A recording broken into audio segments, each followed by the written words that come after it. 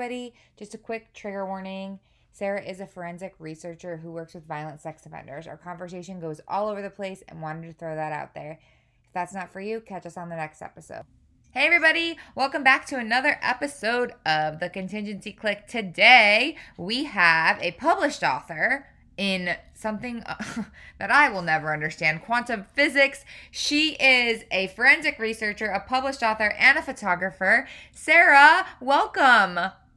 Hello. I'm excited. Off topic, we just reviewed how to say Sarah's last name, and in my introduction I had Stacy, it's 9:30 at night and you forgot already how to say it. And see, this is the things that frickin' happen to me. So I was like, I'm just gonna say Sarah.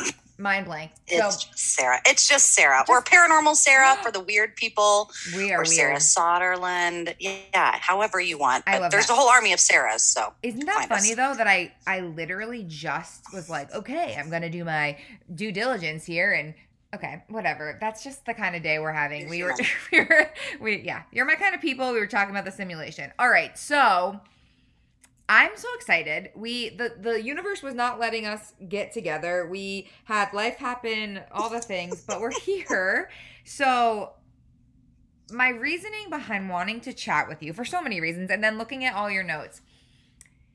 First of all, talk to me about the fact that you have published things in quantum physics. Is that even a real thing? It is, which is kind of funny because it's not at all, and it really puts me in a tight spot, for real. Oh brother, we're out there, tight spot. When physics majors, math majors, people that I would say are very far more advanced down the trail than I could ever hope to be. But as far as the basic steps of physics and quantum theories and things, and this was about 10 years ago that I started writing it. It was a friend of mine who is a physics engineer and coder and really smart guy. And he was like, I've always wanted to write a book on this, but I just, that it was kind of one of those moments. Yeah. And we were seated together at a conference. And I was like, well, I would like to write a book on that, but I just don't think people would be interested. And sure enough, the publisher that I'd written other books with, they were like, no one is interested.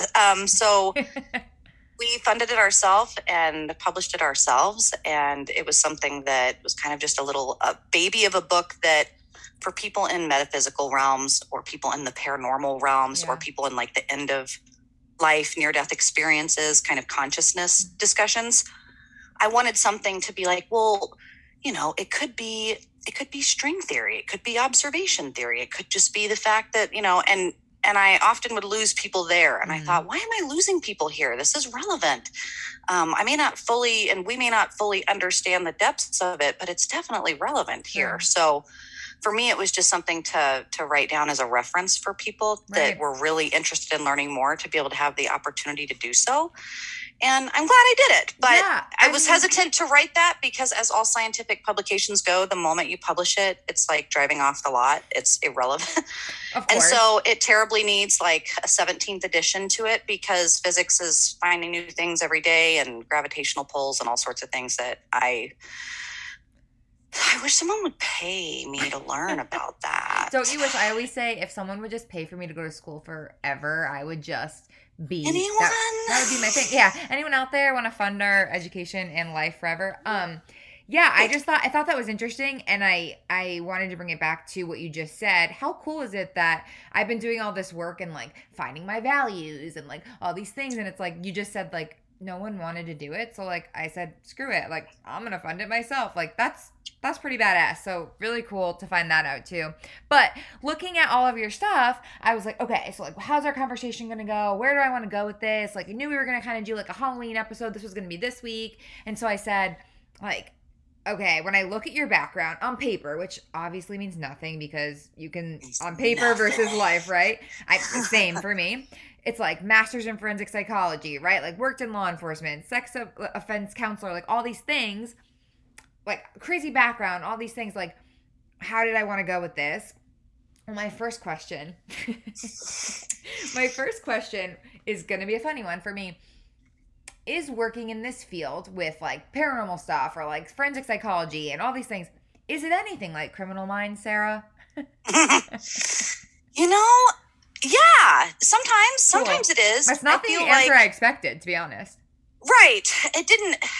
Okay. So I feel like I was definitely further influenced by CSI Las Vegas, I think was what was on when I was going through like my undergraduate. And I was like, oh, I just really hope that it's that way. Like that would be so cool. And it wasn't. So then I had like the deflation of reality where they were like, you just look at the bullet and that you're not a detective. Yeah, you're not chasing anyone down. You are not piecing this together. Right. And that's what I like to do. So being at boundaries, working in law enforcement and wanting to help, wanting to do more, wanting to get the child a coat while they're waiting for their parents to be arrested from the meth lab. Like, like boundaries was constantly present. And I just kind of feel like, okay, this is not what I expected on TV. They don't show that kind of stuff. Sure. But then on the hindsight, when you start getting into like the theories and you start getting into the people who've been in the field and it's kind of a small community and, online forums and you get into the really fun relationships with weird, quirky people that have like human skeletons in their living room and shit, like weird, cool people. Yes. But then also it gets more specialized as you go down the road and you do get more say. Like, when I was in the beginnings, I felt like I was just constantly bumbling around. Now that I have found a niche and now that I have that interest and can fine tune the niche with purpose, it is kind of like the show because the detective work comes down to like, who the heck am I going to be? Right. Not the cases that I might be working. It's me. And so now it's back to this is fun. This is cool. Like, today I went to a Probations Association conference and listened to people talk about what they like to do about their job. And I was like, tell me how the breathalyzer really works. How can I not fake it? I just really loved cheat it. The system. Yeah. It's funny because it's funny you say like quirky niche people. It's like, I was a SPED teacher, right? Then I became a behavior analyst, and my passion is like just like people, like behavior, like people, like what we're doing, like weird shit that happens, and why is it happening, and can I psychoanalyze all of this? And so like we always laugh and say like we love Criminal Minds, and I love it because they're just trying to figure out. I was the kid who went to backstory, my wife will never go to a haunted house, anything scary, hates it, will not, just nothing, like doesn't like it. Doesn't like it. I love that shit. So I was the kid though that was like, I went to, in college, I remember going to a haunted house. Okay, it was in Pennsylvania. It was an old asylum. We waited in line forever. We got inside, and the first room was a room that it only closed in like 80 something. I mean, I think I was just a few years old when it was, born, whatever. And there was these pictures on the wall, and I was so enthralled. It was a waiting room. You weren't supposed to stay there long, but I was there for so long. And this lady who actually worked there, she came up and she's like, do you have questions? And I was like, oh my God, yeah. Like what is this picture of this child on the wall? And she was like, that's, Sally or whatever, and she was dropped off when she was a baby, and nothing was actually wrong with her, and her diagnosis was actually institutionally retarded, which obviously we don't use that word anymore, but that's what they called her because she learned her behavior from these people that were in this institution. I wasn't worried about the crazy like people grabbing my legs and this. I'm looking at like, ooh, look at that incinerator. I wonder what happened in that room. Where's that restraint? Like that shit is the brain and people. Right. I love that. So I'm on your page for that stuff. Tell me, so looking at your background, I know we talked about like kind of, learned behavior and all of that stuff. Talk to me about what got you here. Like what was your process in making you be one of these weird people who wanted to do this stuff?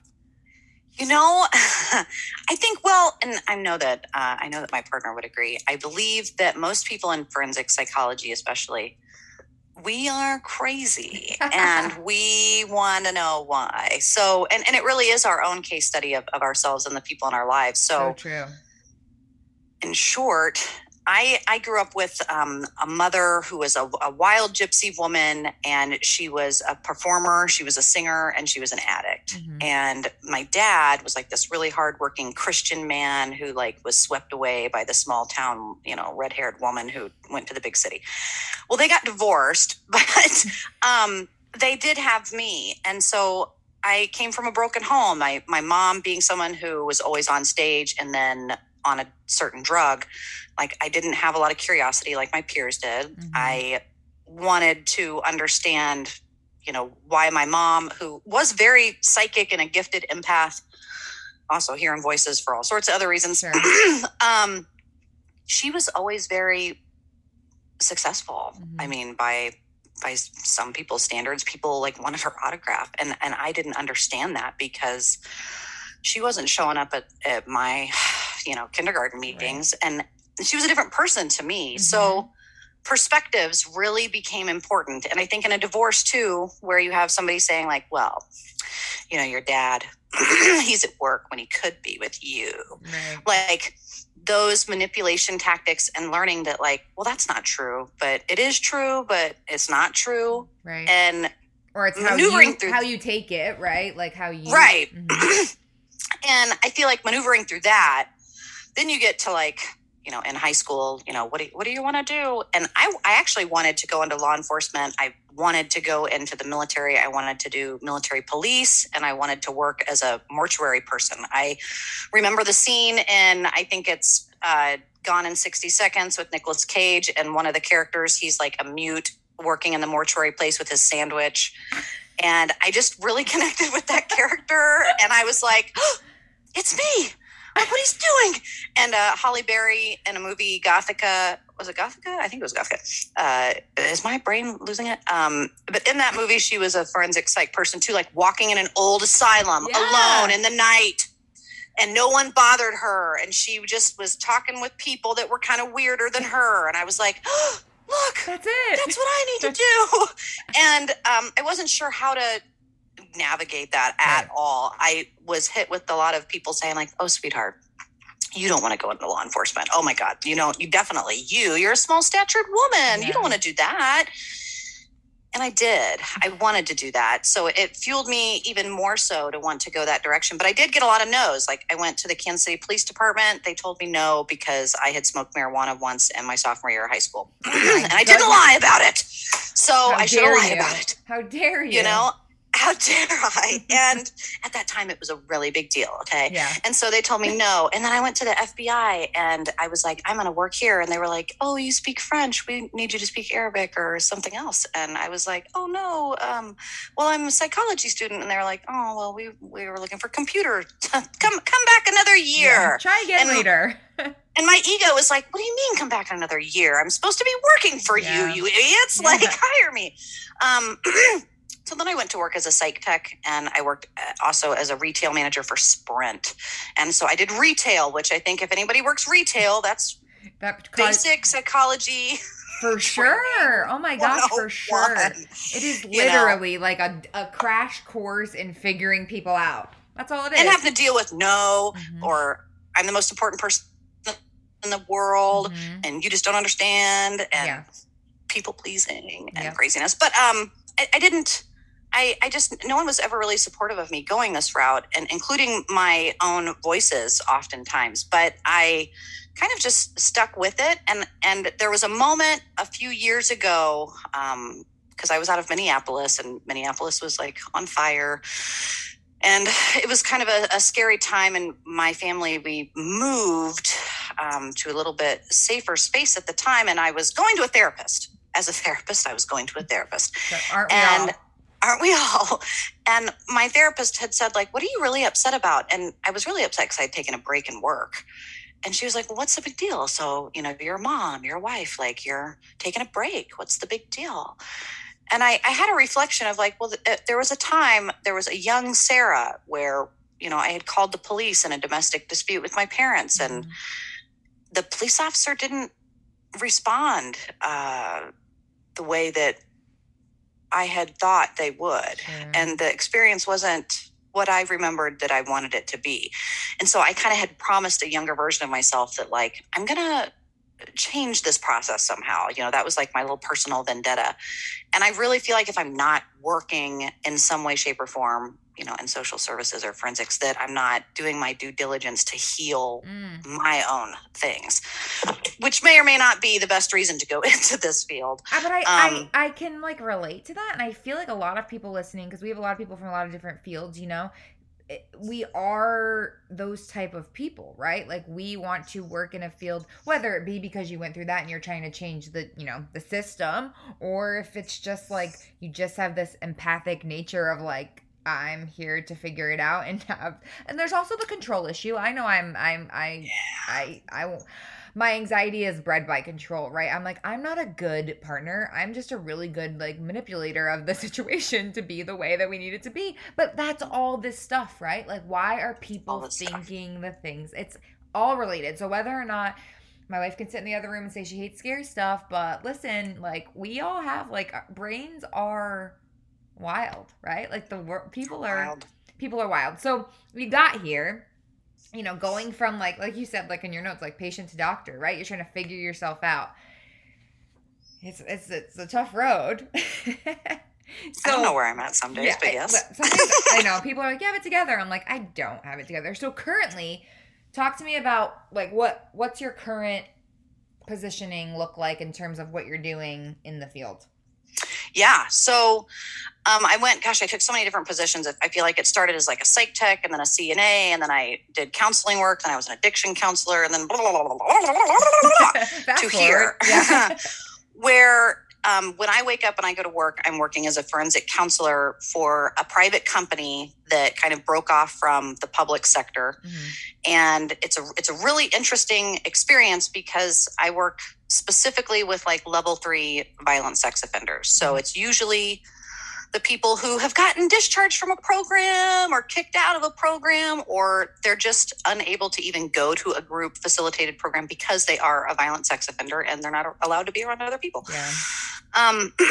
And we follow kind of an interesting, it's social service is so funny. In the state of Minnesota, there's only so many resources. Right. And sometimes those resources fight with each other. And sometimes it's a fight for grant money. Mm-hmm. And sometimes it's like a really weird business machine is operating somewhere on the political mountaintop.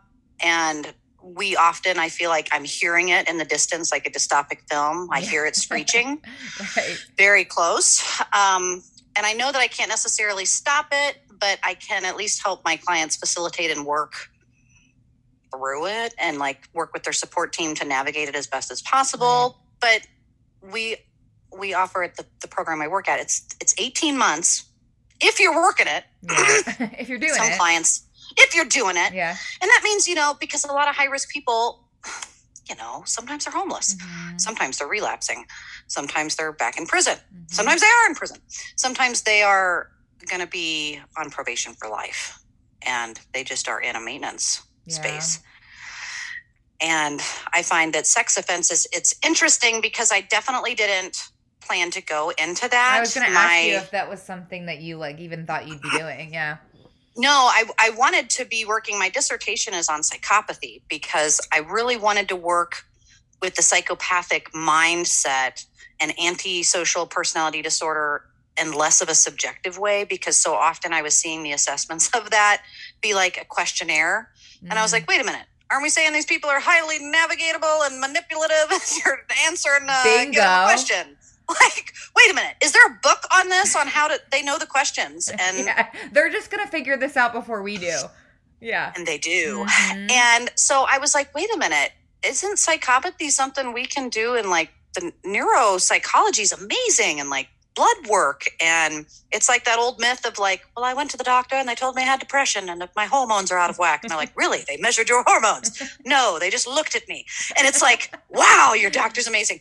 That's how people are right now in psychopathy. And in my egotistical mind, I was like, I'm going to be the one to spearhead the fact that you should be like pricked or looked at in another way. And that's where I was going. Right. And there's no jobs there because no one gives a crap about the violent offenders. Really, they kind of get thrown in the hole, literally, physically, metaphorically, and usually get worse. Mm-hmm. And when the money runs out, they just kind of, they don't know, do one of these.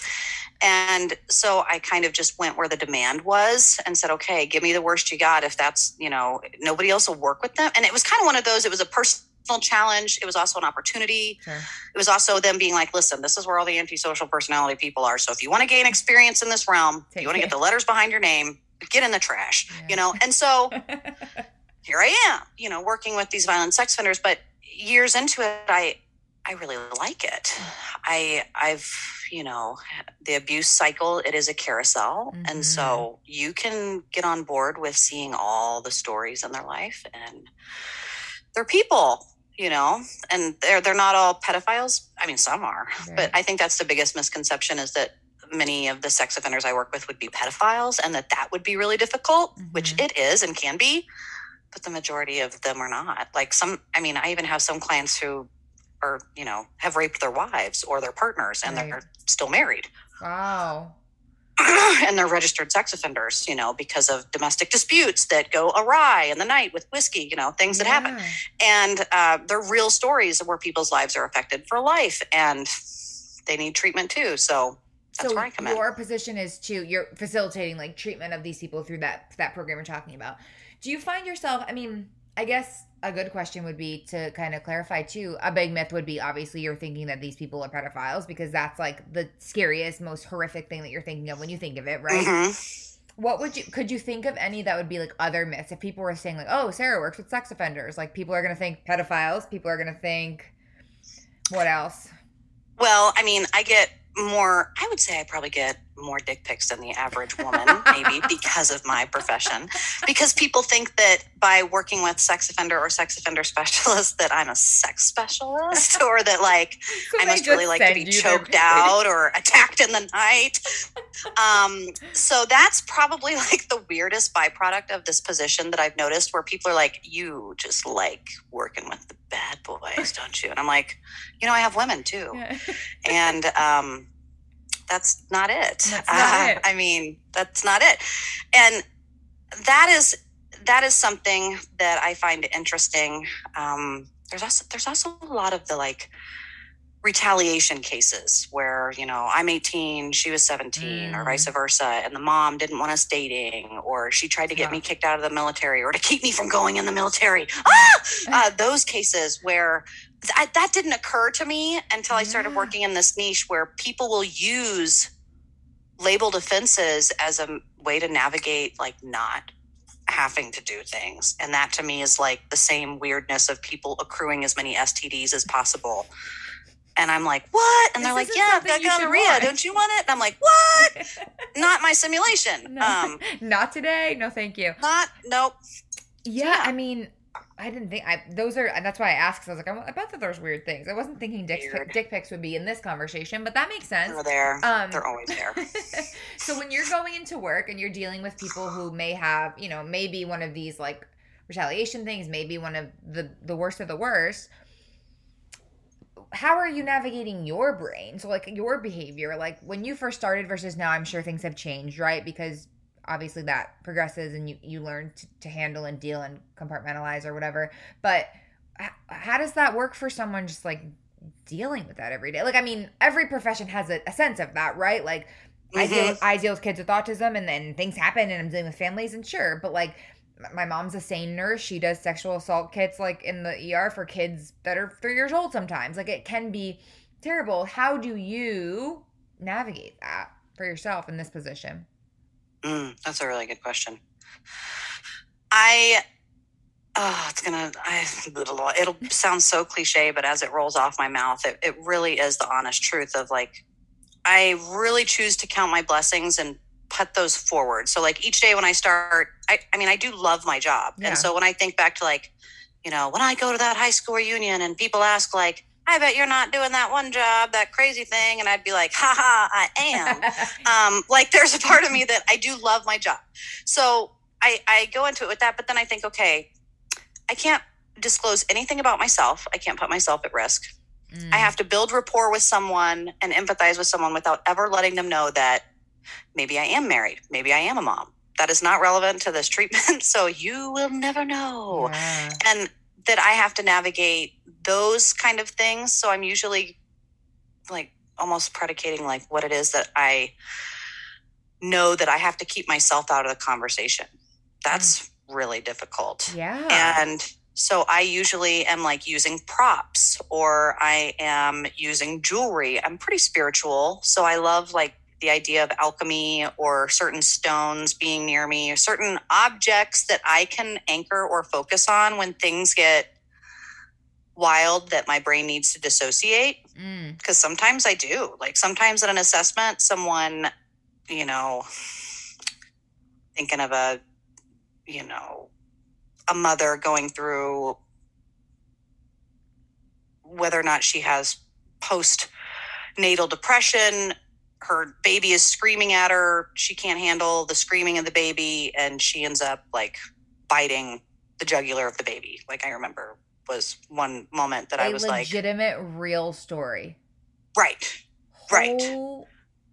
And I remember like looking at the wallpaper and being like, yeah. Yes. Yeah. Yes.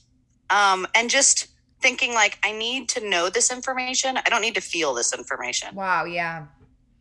And that separation of like the knowledge and the feeling, ooh, I keep it here. That's a skill. And I like wear a necklace and say like, yeah, I'm not swallowing that. I don't need to. Yeah. That's heavy. Yeah. I can see where, I mean, and I didn't even think of the part of like safety where like you're not gonna disclose these things about yourself, because I feel like I would be terrible at your job. I'm such an open book. I'd be like, well, and blah blah. I mean, I can tell you're definitely right. You want you're extroverted, you're personable, you want to meet, you could want to connect with people, and you connect through you're especially antisocial people that are like, what are you eating, Sarah? Because I had a moment where like your coffee cup, they write your name on your coffee cup and it says what rotisserie it is. And I was drinking my coffee and it didn't occur to me. And they're like, what are you drinking? It was like, you will not have any of this information. A fucking drink that's got my name on it. It's like you have these moments of like, wow, I really do give away a lot of myself. But that boundary moment, kind of redefining boundaries where as a once victim myself, you learn that maybe boundaries are okay, like a permission pass, like I give you permission, or it's like an acceptance moment, when really, boundaries are like a lock on the, I almost think of it as like a lock on the door to protect things, right? Like that analogy of you do that to things that you love. Like you give boundaries to things that you love. You tell your dog, this is the fence and this is the line, and please don't go into traffic. Like this is the line. And boundaries are a good thing. And I didn't have very good boundaries going into this job. And I learned my lesson getting here. Through trial and error. Sure. I am obviously not in your position, but I've been going through my own like mental health, like life journey, and really focusing on myself in the last, few months for sure, since moving from Boston to Savannah. And boundaries are huge. Like just trying to be like, they're important, and you need to protect yourself, because if you don't protect yourself, we can't do the work we want to do. Right.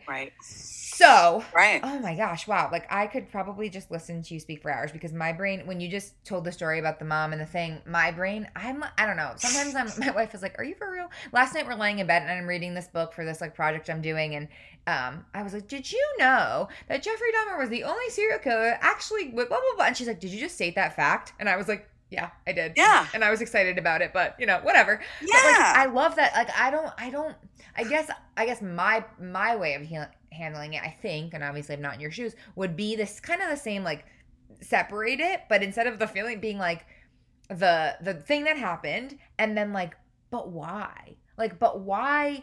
Why did we get there? Like, God, like I think of so many things, like in that moment, like God, how sick was she, right? To be able to have to do that, like, and don't even get me started, which I'm sure, like I'm gonna open this can of worms with you, but the system is just fucking broken. Like whether it be mental health, whether it be offenders, whether it be anything, we're just like set up to fail. Like we can't win. It is. So doing your part is amazing, and trying to say these are the shittiest people that people are going to think, right? These are people that people are going to call the bottom of the barrel. But what are we going to do with them? Just, know, we're going to say they're bad and we're just going to not do anything for them. Well, okay, let's try to do what we can. So talk to me about, while you're doing this, something that came up in your notes that I didn't know what it was. You wrote about the Duluth model for domestic violence, right? And trying to kind of bring that into sex offenders. Tell me, I did some research on looking at, because I'd never heard about it when I saw your your notes. So tell me a little bit about it. So this is an interesting thing, because I have joining into the sex offense treatment and the domestic violence treatment. This is like a word that people throw around all the time, and not originally having done treatment, I wasn't familiar with it myself. I had only kind of heard it spoken. And in law enforcement, I am originally from Kansas City. And so Kansas City, Chicago, and Minneapolis have this like triangle of research that they do with their departments in law enforcement, right? And a lot of the really kind of wild and cool experiments, wink, wink, nudge, nudge, that happen between metropolises, that happen in these three cities. Gotcha. And the Duluth model at that time was kind of research based for like the gender bias when police officers are showing up and are first responders. You're showing up to a domestic dispute. You're, automatically assuming that the female is the victim, that the male is the perpetrator, and that you're determining power and control, and that there's like this power and control wheel. And it was for law enforcement officers that I was familiar with. That was all I had known about it. Right. And then coming to work with this company, they were like, well, domestic violence predominantly facilitates one method and one method only. If you're going to have anger management, it's usually an 8-week session, and a judge will be like, anger management to you. And then that person goes and does anger management. And that really is not always, 8 weeks to solve like your deep-seated like anger concerns that might be resentment or whatever. It's not working. It wasn't working. It isn't working. And it doesn't work. I mean, sure. People go to prison and think I'm never doing that again. And that really is a big part of the recidivism. But then the domestic violence model, the Duluth model. So out of Minnesota, these people in the 80s, they're like, look at this research. Let's put it together with the power and control model. And they've established the power and control model. And the training is really great. And the people are right down the street here in Minnesota. And they're really collaborative with like our team, because a lot of the original founders are retiring. So they're like handing it off. But it's now almost an international thing, which is weird and wild to me, that people from like Australia are like, you are in Minnesota, where the Duluth model is from. And it's just like so wild to me. It's funny when it's from really, your backyard, It's right. Yeah. Like, Brad Pitt's right over there here in America, and like everyone's famous. But it's really just a method of teaching and facilitating usually what is about a 25-week, and that's a statute thing, not a Duluth model thing, of treatment, that it's a group facilitated method. It's usually facilitated between a man and a woman, and that co-ed facilitation allows for like, don't you think, John? I do, Shelley.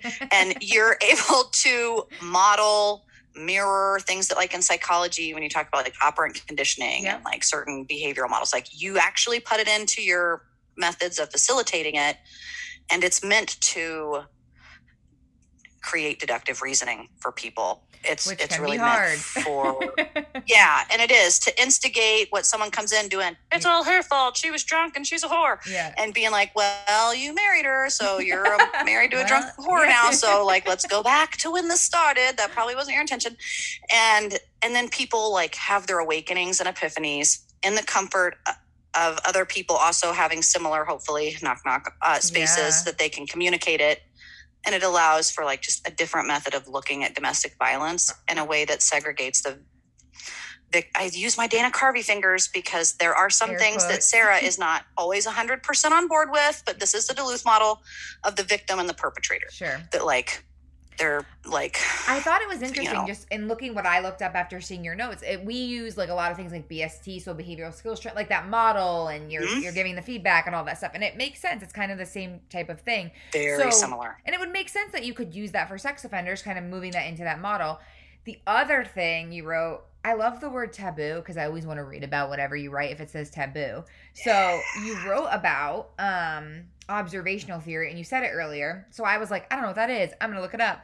So it says, and I have it here, violent behavior is learned through imitating observed behaviors that we notice in our surrounding environment, right? So like, It says Bandura, who Albert Bandura in 1970 connected our brain activity to instinctual responses to the observed actions surrounding us. So you said this was taboo. Tell me more about what you were meaning.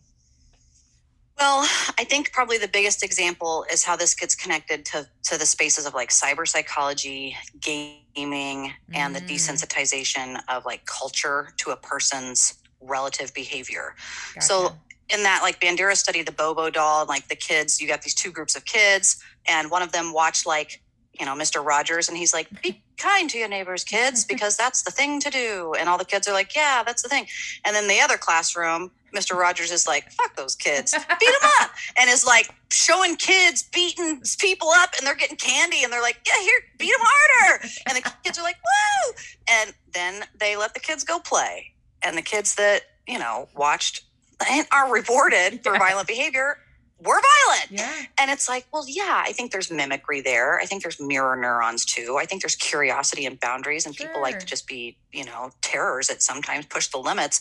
But in essence, I mean, if you're seeing that all the time, it's kind of like that argument that if, WAP is Song of the Year, then it might desensitize or objectify women in some way because you're just constantly seeing it. Yeah. And is there some relevance to that? And so that I think gets a little controversial and a little like taboo because people don't want to admit that a lot of what you see is stimulus that really does mold who you become and how you act. Uh-huh. Yep. We deal with it every day, and it's things I say all the time. Like, there's the whole debate of like, nature, nurture, your world, whatever. It's everything, right? I mean, then there's part of you can have sides to either side, but we are like listen, on this journey of my own for a whole nother day, but like just realizing things, I'm like, whoa, like, oh my God, like that makes sense. I had to fill out, I'm getting a new therapist. I'm telling you my whole life. See, I couldn't do your job. I'm telling you all my shit. I'm like, well, my address is, and my social security number also is, you're writing it down. But no, I had to fill out this thing, and it was like, in your childhood, were you ever spoken to, and were you ever, like spanked? And I was like, oh my God, like if I mark, and then you start to have this like whole psychological, like, oh my God, like if I mark yes, are they going to think I was like a product of child abuse? And then I'm like, no, like all these things. And it's very much like your psyche is saying like, these are all the things that you should be. This is how we learn. We learn how to do things by watching people around us. So if the people are beating the shit out of each other, probably going to end up having that be our reaction, right? It's a really big deal. And I will say in school and like in an educational space, I think it's arguable in that nature nurture, and you're like, yes, but it's both and it's all and it's nothing and all those things. But then it was hypnosis that hooked me, because learning that like visual, auditory, or kinesthetic, that like the learning channels of people, and that the majority of people are visual, that like in marketing and business, that people are going to see the big text, the medium text, the small, like they're going to read it in that order. Yep. Visual creatures, and like seeing that, oh, this is real. Like McDonald's is using this shit worldwide, and he's a billionaire. Like this stuff is real, and manifestation and affirmation, and being like, wait a minute, that's just visualization. Like that's the key. If people want to know, like, what is the key? Like, that's the key. And so why wouldn't that be relevant to people who find themselves in a crap hole? Like, it's absolutely, visualization is going to be a big part of it, I think. And what have you seen? So it's a part of it. And it's taboo because a lot of people don't want to go down that wormhole. They don't want to admit that what they're watching, that their game, that their 22,000 hours on Halo, that's really a good accomplishment, has probably like screwed them up a little bit. Yeah. And it's their own doing. But okay, so let me pose a question then. There's that, right? Okay, so this kid, 20,000 hours on Halo, that's where we are. And then he goes and has like a mass shooting. But then we want to blame Halo. And we don't, or whatever, right? But then we have soldiers who are in Afghanistan seeing actual people's heads being blown up, and they come back and they have PTSD, and then that's okay, right? But it doesn't make any sense, right? It doesn't make any sense. It's the same comparison, right? And it's like, what have you seen? What is the experience that you've had, and are you able to regulate how you've processed it? And I think and that gets so complicated and fun. I know. Because when it's a real thing, it's such a mind fuck. oftentimes, at least veterans that I've worked with, and people that have killed people, like Mm-hmm. homicidal people, either you have guilt about it or you don't. Yeah. Like you've justified it or you don't. Mm-hmm. And it's such an internal thing at that point that like children watching video games or even adults playing their video games and thinking like, well, that doesn't contribute to my anger. Yeah, it's like quantum mechanics. It's, look, guys, we don't know the stuff in the middle, Sure. but we know this over here. And it's like, eventually this will make sense. Right. But if you know the long game, how many variables do you want to put into the equation? Right. And it's just kind of a fun thing because we as humans, I think, we like to play with fire. We should. That's growth. Yeah, I think that's very true, especially in today's world. It's just fire's out everywhere. Yeah, and I think it's like we always have this conversation too. A couple of people that I've had this conversation with, it's been like the loudest voice is there, right? Like the loudest opinion is the herd opinion, and we're all gonna jump on that, gang mentality. So if it's like, okay, that's the right thing, we're gonna go with that one, and then we're doing it. So, and that gets people in trouble. I'm sure you've worked with some that have gotten into the crazy. It does. Well, and taboo as far as the squeaking machine on the hillside over there. Like some theories are more profitable than others. Oh, sure. Yeah. Ones that can be managed with medication are much more profitable than ones that can be managed without medication. So there's just ones that seem more able to be documented too, and that's just better for everybody. Mm-hmm. So, man, if you don't have video, you're just not getting all the feed here. But there is just you like you're the one guest where like we need to see the hand motions. I'm usually the one that's like everywhere. Yeah, I mean, I feel like we could have a 3,000 long conversation about that, but reading, being a mom, being a wife, being a Virgo, you're an empath for sure. So this is what got you here. I'm actually a cusp. I have a cusp birthday, so I'm 2 astrological signs. Mm-hmm. What are you? What is it? I am a Aries or a Taurus. I'm 420, yeah. So, you're 420? Mm-hmm. Okay. Sure am. Man. Yeah. That's rough. So okay. We'll just do the Yeah. So everyone's always like, you just have to pick one. And I usually pick which one I like better for the day if I'm looking at a horoscope. But I think that I don't know what I like fall into more. I think parts of both maybe. I'm not really sure. But man, if I didn't think it would completely discredit me into the mud, I would incorporate astrology into treatment plans ASAP. Really? Because people are really missing a big, I mean, I predominantly use neurolinguistic programming. I know like for any therapists out there that are like, what is your modality? Which I remember the first time I like pooped my pants after grad school and someone's like, what's your modality? And I was like, hold on. And like went to the bathroom and was like, Google, what is modality mean? And they were like, the way in which you do something. And I was like, what do you mean the way? But anyway, so like, you're like, neurolinguistic. I speak to you. Like I come to sessions with you. I don't know. We speak English. There's so many different little tools that people will use and all the language, but ironically the language would be what I specialize in. So in neurolinguistics, I feel like, there's all these little slippery slopes of what you can and can't say and what you should and shouldn't say and how you say it. And these things and that, I don't know where we were going. I completely lost it. I was saying that, you were saying that you would incorporate astrology. Oh, that's right. Thank you. Because man, a fire sign is going to be completely different. They're going to use like 60% more verbs. An earth sign will use predominantly more nouns. Wait, what am I? And they'll be more rhetorical. Am I a earth? What am I? Am I like, do I have like 2 signs? Because I have 2? I don't even know any of this stuff. But that's what's fascinating is I wonder, and since you're on a podcast and you're a host and all, you have a lot of documented like speech online that we could stop and I could go back and listen and without even knowing your birthday, I would be like, this person is definitely a water sign. And watching the way they move, you can tell if they're cardinal or fixed or mutable with their nonverbal language. Like there's things that are really freaky as far as Criminal Minds goes.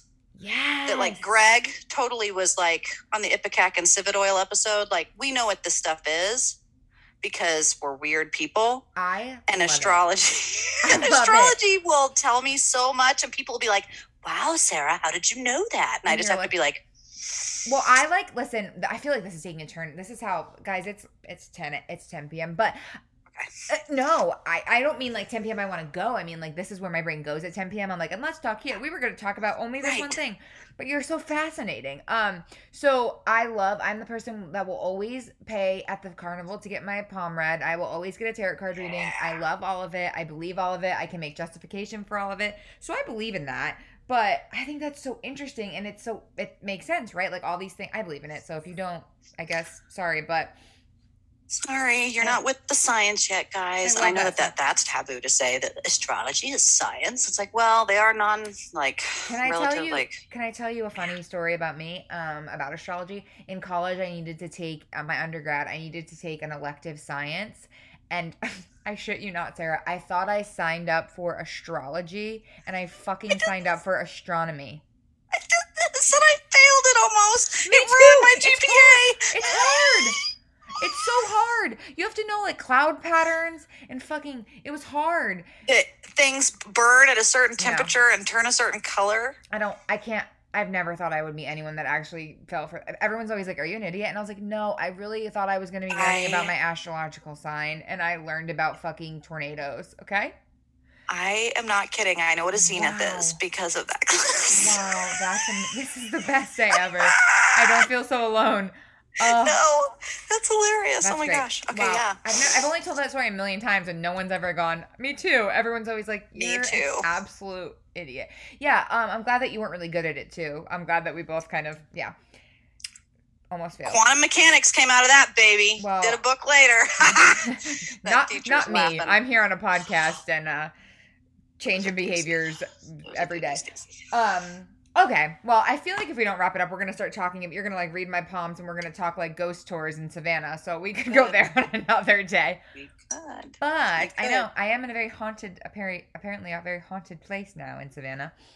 But, yeah, I love it.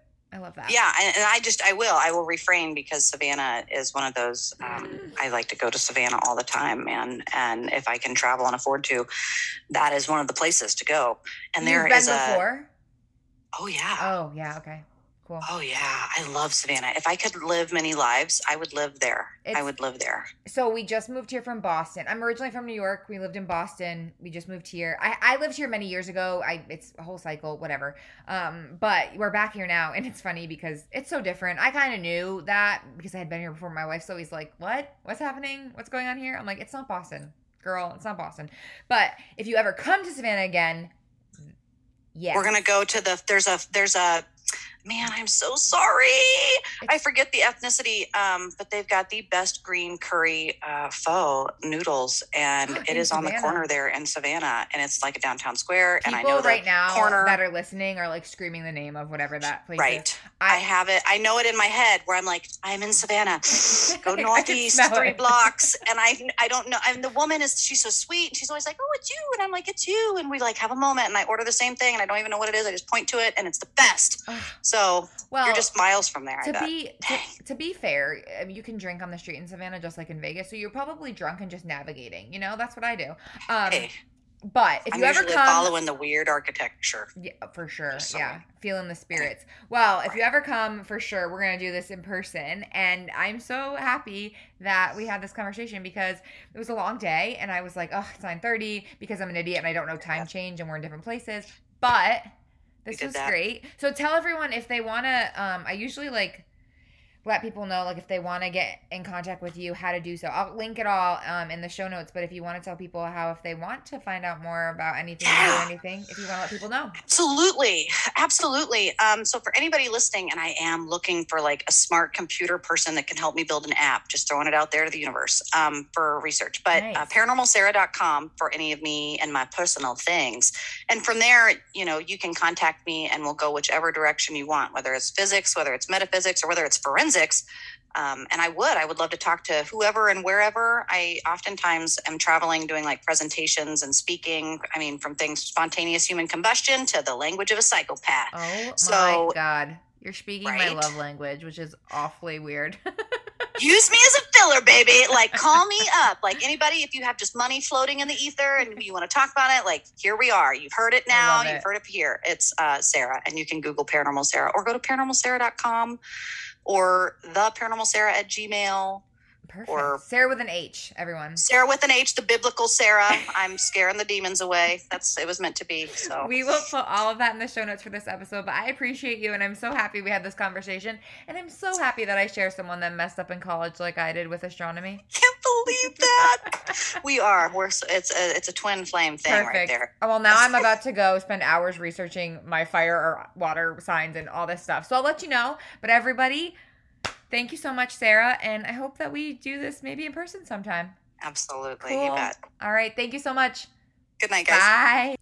Thanks for listening to that awesome conversation with Sarah. If you guys have not checked out our amazing sponsor, Whom House, please do so. You can look in our bio of the show notes to find out more information. They are incredible. They put together awesome data trackers that you can track your hours. What more do you need? So check out Whom House on whomhouse.com, and all their social media handles will be tagged in our bio. See you next time, guys.